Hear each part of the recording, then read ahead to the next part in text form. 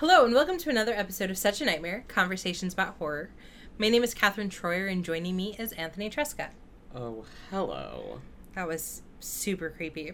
I will never... Let me try it again. Set me up again. And this is, hopefully, a less creepy version of Anthony Tresca. Hello! Yay, much better. So, this is a podcast devoted to thoughtful discussions about that fine line between the horrific and the horrible. Each episode looks at a specific horror text that is, for better or worse, giving us nightmares. And we are so thankful and excited that you are joining us today for our discussion over the 2019 film, The Dead Don't Die.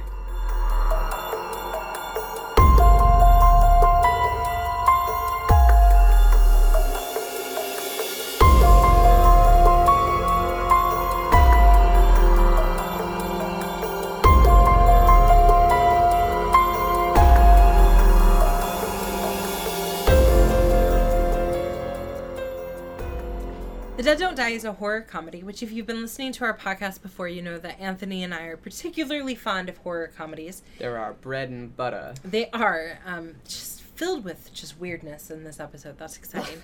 And they are... Off to a good, weird start, which is, you know what? It's very fitting for this film. It is, but much as I don't care 100% for the film, I may not care 100% for this version of Anthony. We will have to see as the episode progresses. We'll do a review at the end of the episode. That's nice. So that's something, though, that I want to make clear, that oftentimes, especially with horror comedy, we're really very much in agreement. We are not quite in agreement with this film. Anthony liked it more than I did. I don't know if you would say that, like, what did you end up giving it in terms of, like... I gave it a 3 out of 5. That's not bad. And you have to know, listeners, that Anthony is a very harsh grader of his films. So a 3 is actually really rather high. Well, because average is 2.5. Yeah. That's like, if a film is fine, it gets a 2.5. You have to do a little something extra to get a 3 from me. And see, whereas I would probably give the average film a 3, just because I feel like that's a better number for me as the average, I would give this film more like a 1 to 1.5. So we are going to be in some disagreement for this episode. That sounds like a pretty big disagreement. Yeah, it is. I mean, it's 50% different. So that'll be exciting. But we thought, as usual, that we would begin with a critical framework. And I, because of my more or less apathy towards this film, asked Anthony what he thought I should do. And he made a very good recommendation, which was to set us up for a discussion of one of the film's features, whether or not that's a redeeming feature, is up for discussion. And that is the sort of meta-narrative, ironic, very aware of itself. The entire film just is drenched in irony. You cut it open, it's filled with irony. Everything it does is irony. Yeah, see, and I guess I can't entirely agree with that, because if it had been more of that, I think I would have liked it more. I think that when it was at its sharpest, it was when it was doing that at the best, but there were just moments that it just fell to pieces. But before we get there... We'll get into that. We will get into that. Before that, though, I want to talk about a text that is pretty well recognized in horror scholarship, and that is the 1996 article, Recreational Terror, Postmodern Elements of the Contemporary Horror Film by Isabel Pinedo. This text sort of sets up what we think of when we think about what postmodern horror looks like. And postmodernism has never been my particular cup of tea, because it's often much more experimental and odd and less sort of fixed than I usually like, which is one of the reasons I don't like this film. And I feel like it's not going to come as much of a surprise to you when I say I do like postmodern things. Whereas the classes that in college that I disliked the most as an English major were the like postmodern poetry. I was like, please make it stop. Well, I can agree with you on most postmodern poetry, but even like theater, like it's just not my cup of tea. I know. And partially because that term postmodern it's by design intended to be really experimental, and it's intended to be pushing against what was the modernist movement, and that means that it's often just different. And that's not like the best definition of postmodernism, but it's the fastest. So in her article, Penedo begins by sort of talking about like what is the postmodern movement and how is that a break or a shift from modernism, and how can we conceptualize it and how does it look, and she spends, before she even gets to horror, she just kind of has to talk about this term that often has a very large and difficult to define definition. But when she gets to her definition of postmodern horror, she more or less offers 5 characteristics that, you know, like 2 decades in advance could have foretold The Dead Don't Die. Indeed. And so she says that this is a quote from her, despite the enormous breadth of films that fall under the rubric of horror, there are identifiable elements that define horror in general, classic horror, and postmodern horror. And then she says, here are the 5 characteristics that she thinks constitute postmodern horror. 1, there is a violent disruption of the everyday world. 2, there is a transgression and violation of boundaries. 3, the validity of rationality is thrown into question. 4, there is no narrative closure. And 5, the film produces a bounded experience of fear. And by that last one, she really means that there are some horror films that when we leave them, we're like, wow, humanity's terrible, and that's fantastic. Now I'm going to have to dwell in this pit of darkness for a while. Like that Martyrs, for example. Whereas, although some of Martyrs, I think you could very much say is postmodern. But in the end, I think it doesn't ultimately meet all of these characteristics. No, it doesn't. Whereas films like Cabin in the Woods, right, is another good example of a pretty clear postmodern horror film. One that I actually really like. So anyway, so I think that these criteria really nicely set up The Dead Don't Die. And I mean, honestly, if you had told me that you were just like reading from like a New York Times article about this film and this is how they described the exact plot, I would have believed you. Yeah, because you can tell that this is a film where they are very aware of the tropes of the genre, of the players of the genre, of everything that the genre sort of does, and they're just sort of pivoting it and putting it on its head. And while I think in moments it does work, I just, in other moments, really feel it doesn't. Yeah. Agree to disagree. Yeah, we can do that. So, why don't you tell us a little bit about the background of the film? So, The Dead Don't Die, 2019 American horror comedy film, written and directed by Jim Jarmusch. It features an ensemble cast that includes Bill Murray, Adam Driver, Steve Buscemi, RZA, Tilda Swinton, Tom Waits, Danny Glover, Caleb Landry Jones, Carol Kane, and Selena Gomez. I mean, really, and there are many things that I don't like about the film, but the acting was not one of them. Right. Like, the characters as portrayed by the actors are just indeed. It's fitting that this film was advertised as the greatest zombie cast ever disassembled. Yeah. It's fitting. The cast is worthy of that name and that wordplay, I would say. So the writer and director of this is Jim Jarmusch, who is, if you're into like counterculture and like weird experimental type films and projects, which I'm not, which you're not, but dear listeners, if you are, this guy's you probably know who he is, because he's an American film director, screenwriter, actor, producer, editor, and music composer. He's been a major proponent of independent cinema since the 1980s, directing films like Stranger Than Paradise, Stranger Than Paradise, Ghost Dog, The Way of the Samurai, Coffee and Cigarettes, Broken Flowers, Only Lovers Left Alive, and Patterson.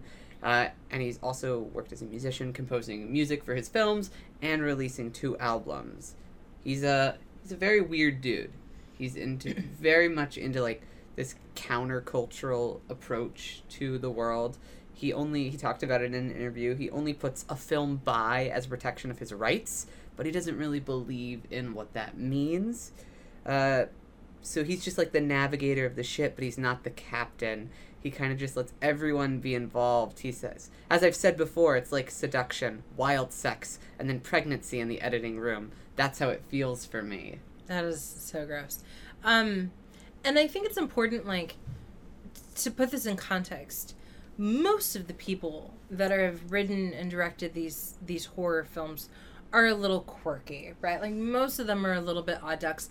Not just because I think horror draws those people, but also because just the act of creating, right? Like creators, be they actors, writers, directors, they're just going to be a little odd. So when you say that somebody is peculiar, right? Like that means they're really peculiar. And I think that quote about the wild sex and pregnancy is a pretty good... It's a pretty good indicator of this guy and, like, what he's about. Yeah. He also believes, he's a firm believer that nothing is original.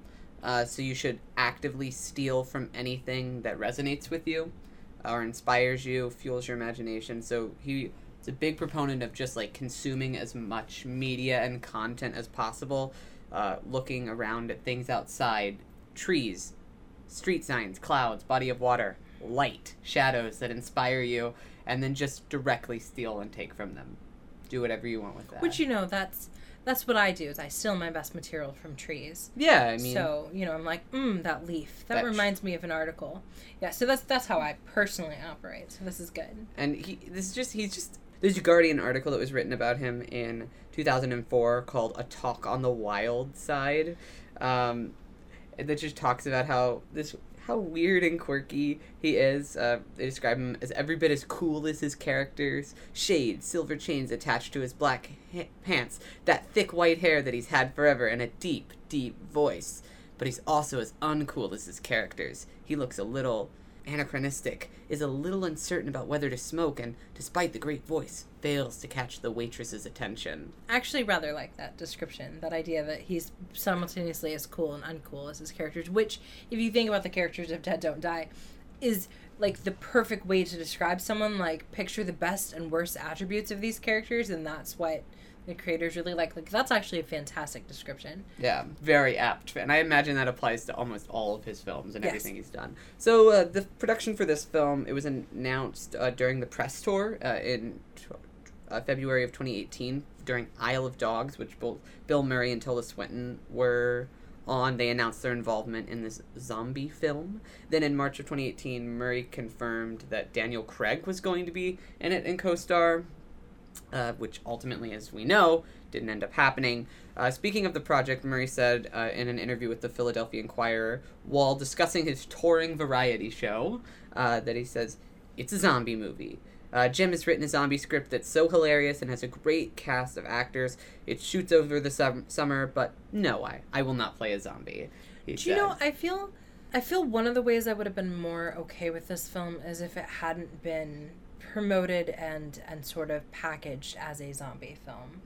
And not because of what happens, right? Not because of, like, the twists, because I don't mind that, but because I don't actually think, even though the dead don't die, right? Like, even though that's happening, I don't feel like it reads as a zombie film. And I think that was one of my problems with it, is that I just don't feel... I feel like it is a more successful, quirky horror film than it is a zombie comedy film. Well, it's very interesting that you mentioned that, because Jem actually talked about in an interview with the Rolling Stones how he doesn't like zombies, period. It's the ironic thing. He says he's not a zombie fan, he's more of a vampire guy. He thinks they're more complicated, they're sexual, they're smart, they have a lot of difficult things they need to do to survive. He says that they're effing cool. What's cool about a zombie? They're lifeless forms, they're soulless humanoids. They're an excuse. So he doesn't really love zombies, but what he does talk about in this article is he likes the metaphorical things that you can do with zombies. He thinks they're indicative of the genre, the metaphorical ability of zombies from the very first one with George Romero. So he acknowledges that, and that's why he ultimately talks about in this article why he chose to include zombies, to get the metaphorical use of zombies in here and to pair it with consumerism. And again, I'm definitely willing to agree with that. I think if they had just said it's a quirky little horror film and then they left us to be like, oh, there's some zombie stuff, I would have had less of an issue with it. It's just that, again, and this is not the first, nor will it be the last time, that this will be an issue for me or you. Not that it is this time for you, but that's the packaging of a film, right? Indeed. A lot of times, the reason that a film doesn't work for me is in part because of how it was marketed and set up. And I think that's a lot of, like, that explains a lot of the reaction to the film, is that a lot of people didn't think it delivered on what they were promised. So it was released at the Cannes Film Festival, May 14th, 2019.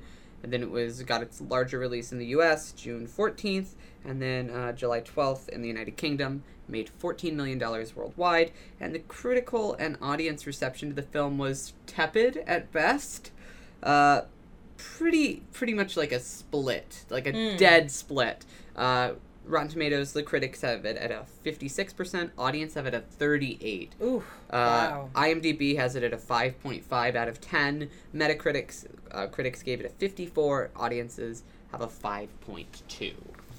And if we're thinking about why the response might have been the way it is, I think that, again, some of it has to do with, like you said, like it wasn't the film that they thought they were going to be seeing, which we've talked about before as being a really important factor in determining people's responses to things. Setting up audience's expectations is, I mean, what you promise the audience, you had better deliver. Yes, and you had better deliver it without giving it all away beforehand, right? Which is the other extreme that oftentimes these marketing campaigns go to. And this film was very much promoted as just like a laugh-a-minute zombie romp. Like, very much in, like, the style of, like, a Zombieland or a Shaun of the Dead. Yes. And instead, it's really an example, like, a quintessential example of the postmodern horror. So to go back to Pinedo, and again, like, it sounds like I am describing this film like as though she wrote about it, but she says the boundaries between living and dead, normal and abnormal, human and alien, and good and evil are blurred and sometimes indistinguishable. And in contrast to the classical horror film, the postmodern film locates the horror in the contemporary everyday world. And a little later she says women play a more prominent role as both victims and heroes. The postmodern genre promotes a paranoid worldview in which inexplicable and increasingly internal threats to the social order prevail. And if you know that's what you're getting into at the start, the film becomes, I think, more palatable. If you're thinking that it's going to be more, as it was advertised, as, like you said, a Zombieland or Shaun of the Dead, it doesn't work.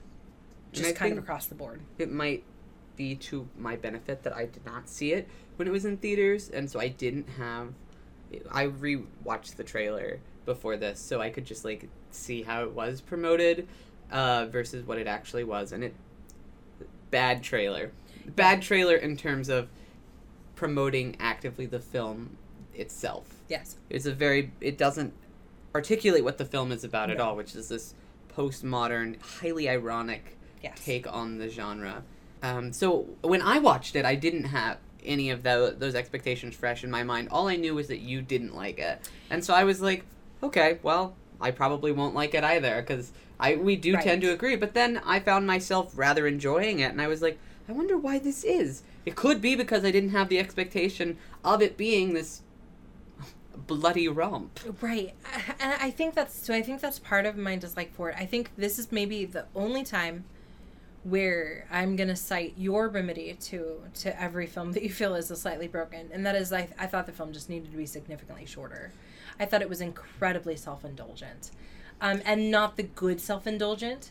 So what upset me so much is there's so much, like, gold in there. Like, one of my favorite recurring, like, elements is the song on the radio. I do enjoy that song. I thought that was just because it's just so fantastic, right? Like, and that's one of those song. Like, sort of, like, very self-aware moments. Or I thought the whole diner sequence, I thought all of that was lovely with, like, you know, when the police arrive at the diner and there's the bodies. Like, I thought all of that worked. Like the rule of three. Like, yes. 3 different people walk into the diner and describe the scene exactly the same way. Yes. Like, there's just so many moments where, like, this is like, he knows his stuff. This is comedy and then they call back. Like, on the newscast later, it's just like, it looks like it could have been an animal. Or perhaps a few animals. Yes. Like, I just thought that was so great.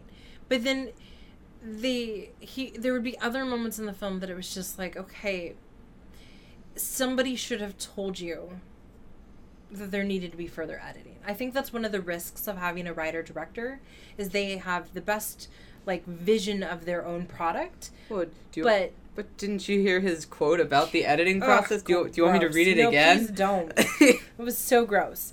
if the movie is his product. Oh yeah. Oh god, yeah. Yeah. If this is the movie that he's made, and this is what he's equating wild sex to, and like impregnation, like I just ew. I would not describe this movie as wild sex. No, I would describe it as maybe ironic like, sex or sloppy sex. Like I'm gonna go there because I think that where it was sharp, it was super sharp, but too often it was just self-indulgent. And again, the sex metaphor works nicely, right? It does work. It was very apt. It was very good work there. It's just, it's supposed to be a consensual act, and I don't think I was always consenting with where we were headed. And thus ends our super gross, hopefully. This will be the end. It'll die. I won't go on with it. Yeah, thank you. In fact, we may. The dead don't die, but this bit will. Thank you for that. That was lovely. And I think really again, when I trace through, it's that every one of the storylines, or every one of the like little moments, they're tableaus. I mean, they are, but I didn't feel like. So I understand if we're going back to this definition of postmodern horror, we're going to not have the narrative closure we expect. And I don't need traditional narrative closure, but I do need for it to not feel as though at some point they were like, it'd be real great. What if, what if we put in this bit about, like, I just felt like that not everything worked organically, and it could have even within a tableau construction. See, I thought it did. I was worried that it wasn't going to work as organically as it did because a lot of the tableaus initially seemed just totally in separate worlds. And I was like, I guess this does work very nicely within like the postmodern construct that this film is building up, and that there won't be like a satisfying closure, and that it's very just like in this moment it's bound experience because you're seeing all these different points in time. But then it actually kind of everything did, in a way, tie together. And so you didn't get proper narrative closure. I mean, you can't in a film that acknowledges it's a film and that these two main characters have read the script to this film. Which and I was almost there for. I needed a little bit more setup. Like, I just felt like they couldn't.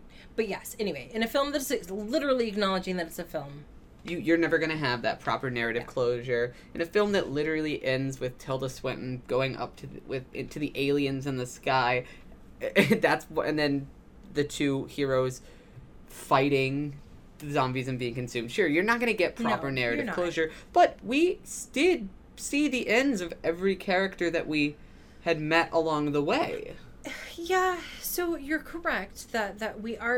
I didn't think that every character was going to end up being necessary. I thought they had just like thrown in a lot of different characters just so they could have this ensemble cast and say like use that in the trailers or whatever. I was like, oh well, that'll be my knock against it, but I don't really think that's mine. I don't know. No, you're correct. This was not one of those films where they got someone to be in it for 2 minutes so that they could say so and so's in the film. And you're also correct that we do have as much of a narrative closure as we're going to get for all the major sort of worlds, right? And that we see them interact. I think my problem is that somewhere between the introduction to these characters and these stories and the conclusion to them, there was something, I don't know, there was just something missing for me. And I think to go back to your example about when they're like referencing the script, I would have been so willing to buy that if there had been some setup to that ahead of time.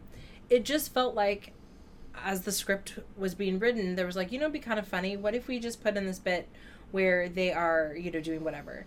And that's how, and again, it goes back to this idea of self-indulgent. It just felt like rather than being a carefully worked out component, it was this would be funny. And if people don't get it, that's okay. They may not be able to get it because that's just maybe they're not good enough.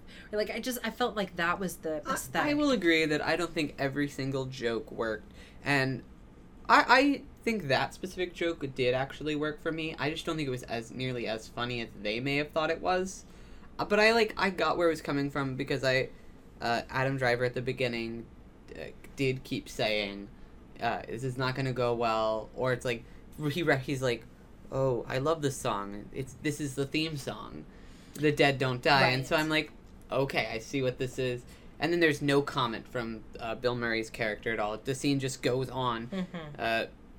So I was like, okay, I'm willing to go with this. I mean, that joke is not quite as funny as I think that everyone involved may have thought it was, but I appreciated it. I was like, I see what you're going for here and how it advances this postmodern, highly ironic atmosphere of this movie, which I think is the best part, is that while every little component may not be 100%, and I'm willing to acknowledge that there is quite a few deficiencies within the film, the atmosphere it does succeed in creating to me was one that I found rather enjoyable, and also why overall I think I did ultimately end up enjoying the film.